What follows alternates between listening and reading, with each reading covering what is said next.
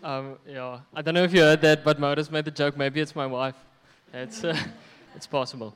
Um, yeah. So my name is Wian, as you heard. Some of you might know me as Tasha's husband. Um, but yeah, for those who don't know me, you can call me Wian. And it really is. It is a privilege and a joy to be with you this morning. Yeah, we are all the way from Wellington, PM. Yeah, not used to waking up that early on a Sunday. But yeah, it's lekker to be with you guys. Yeah, maybe let's just pray quickly. You know.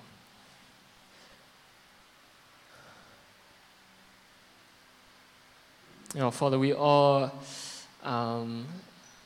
thankful as we just take this time of year to remember and celebrate your birth, Jesus.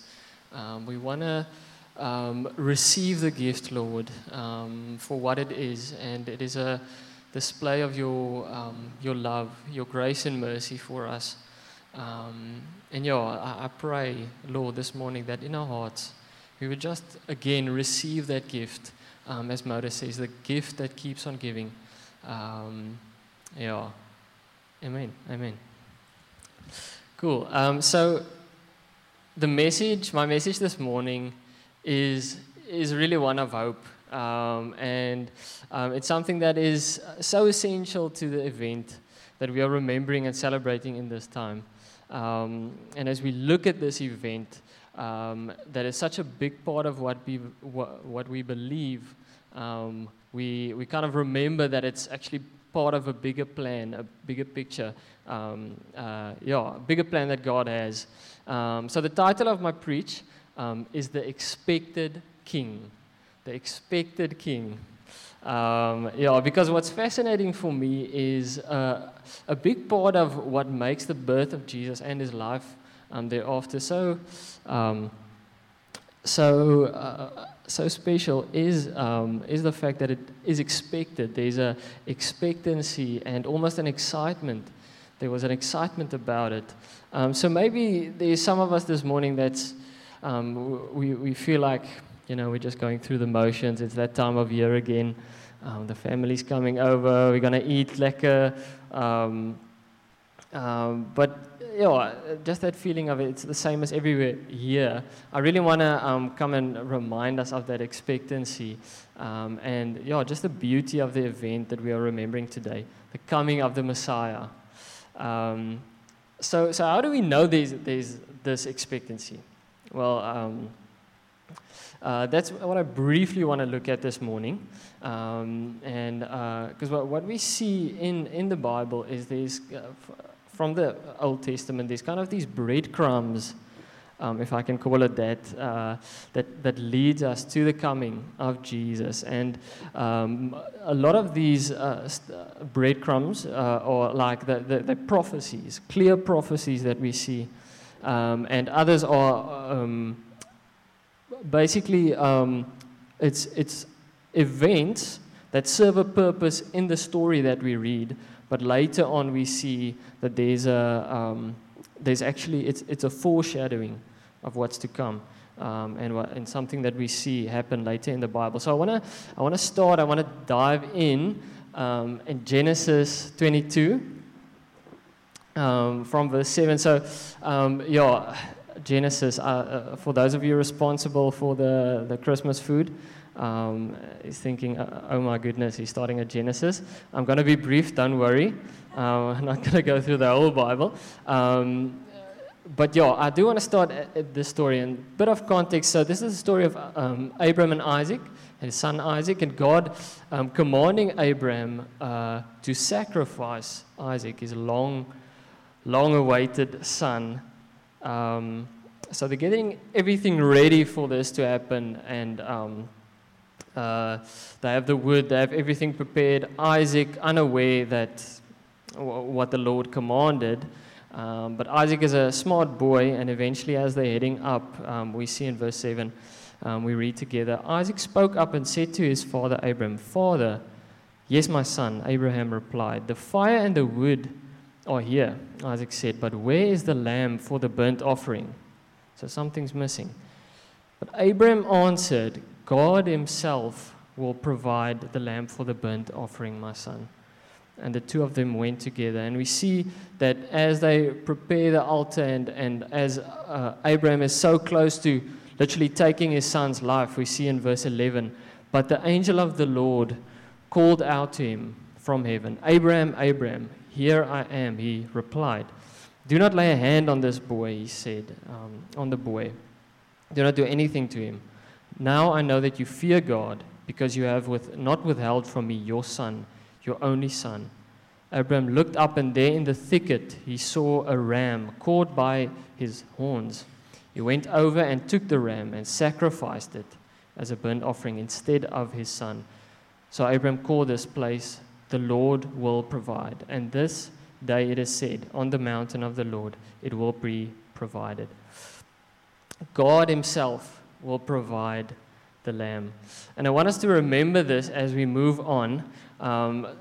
So we're starting to see these foreshadowings as early as Genesis, but it's really in the books of the prophets where we really where it really becomes clear that God wants to promise Israel, his chosen people. He wants to give this hope of a Messiah. And it's in Isaiah 9 where we read something that's a bit more clear. And we're going to start at verse 1.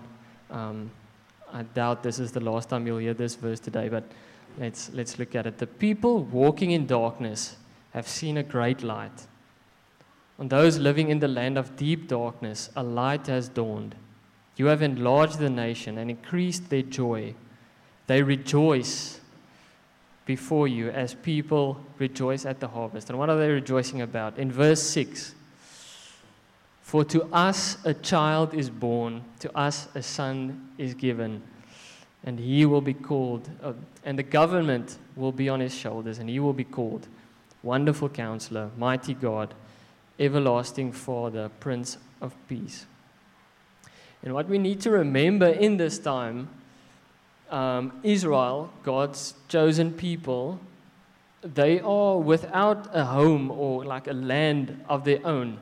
They're without a king of their own.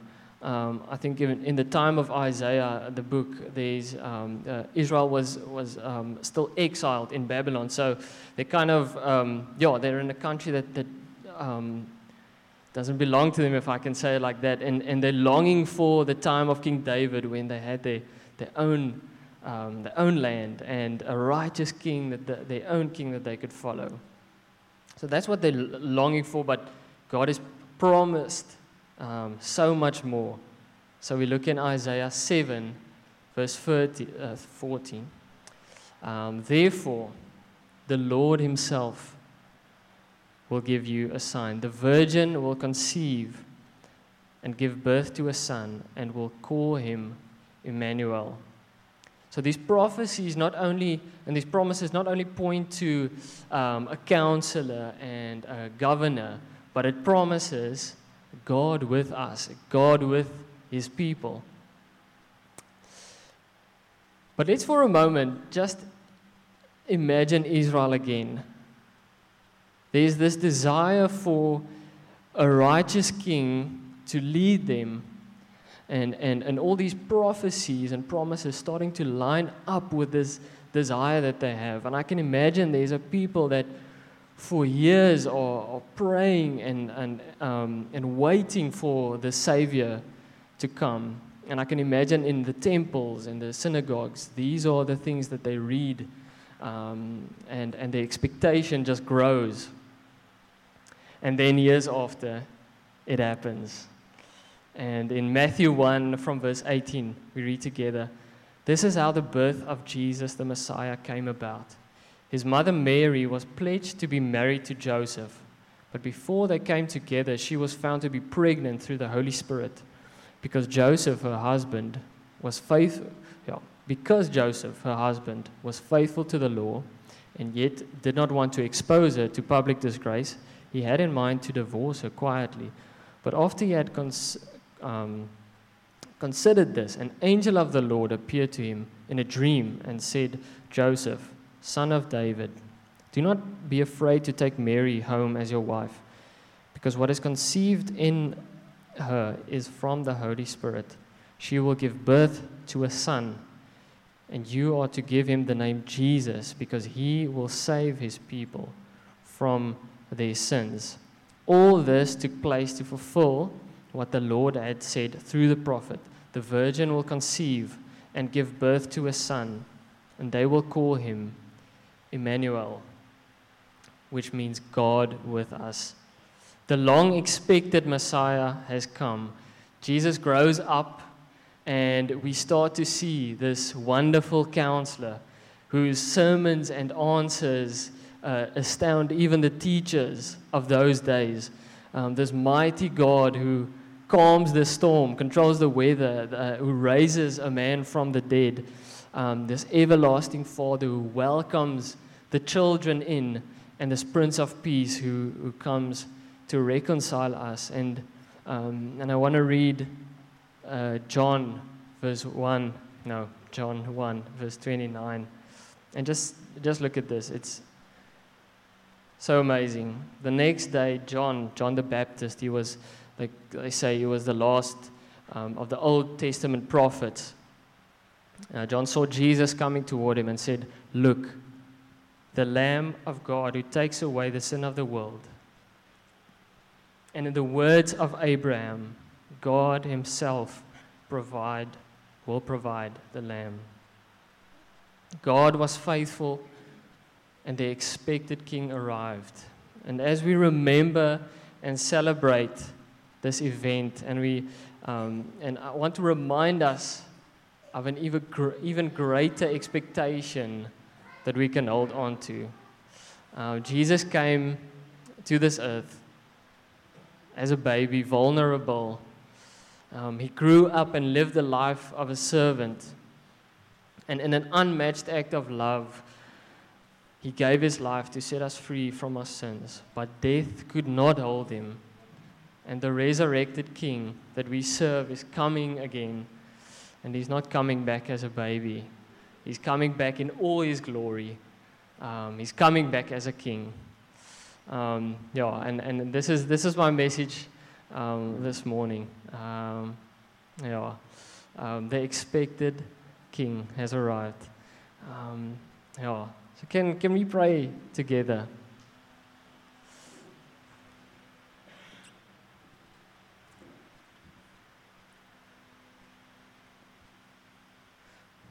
Father, thank you that you are faithful, Lord. You are the promise keeper. And we thank you, Father, that you are faithful to give us your only Son, to give us Jesus. The gift that we can freely accept, the gift that keeps on giving. And I really want to, I trust that this morning as we look at this again, and we remember that maybe there's one or two of us that wants to give our lives to Jesus, that hasn't done it before. And I really want to create a time of response. So, if there is anyone that would like to give their life to Jesus, who really sees this promise of a Savior being fulfilled and this free gift, and want to reach out and accept this gift, I really want to give you an opportunity to do this. We really want to pray with you this morning. So if there's anyone, I would like you to just raise your hand. If you want to respond, we would love to pray with you. Yes, thank you. Well, we rejoice. We rejoice in just the everlasting life, the relationship that we have with God, that we can have for eternity. Yeah.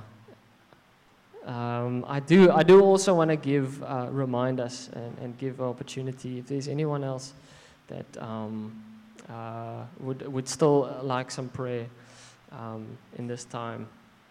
Maybe there's something that you heard and throughout the preach and want to respond to that.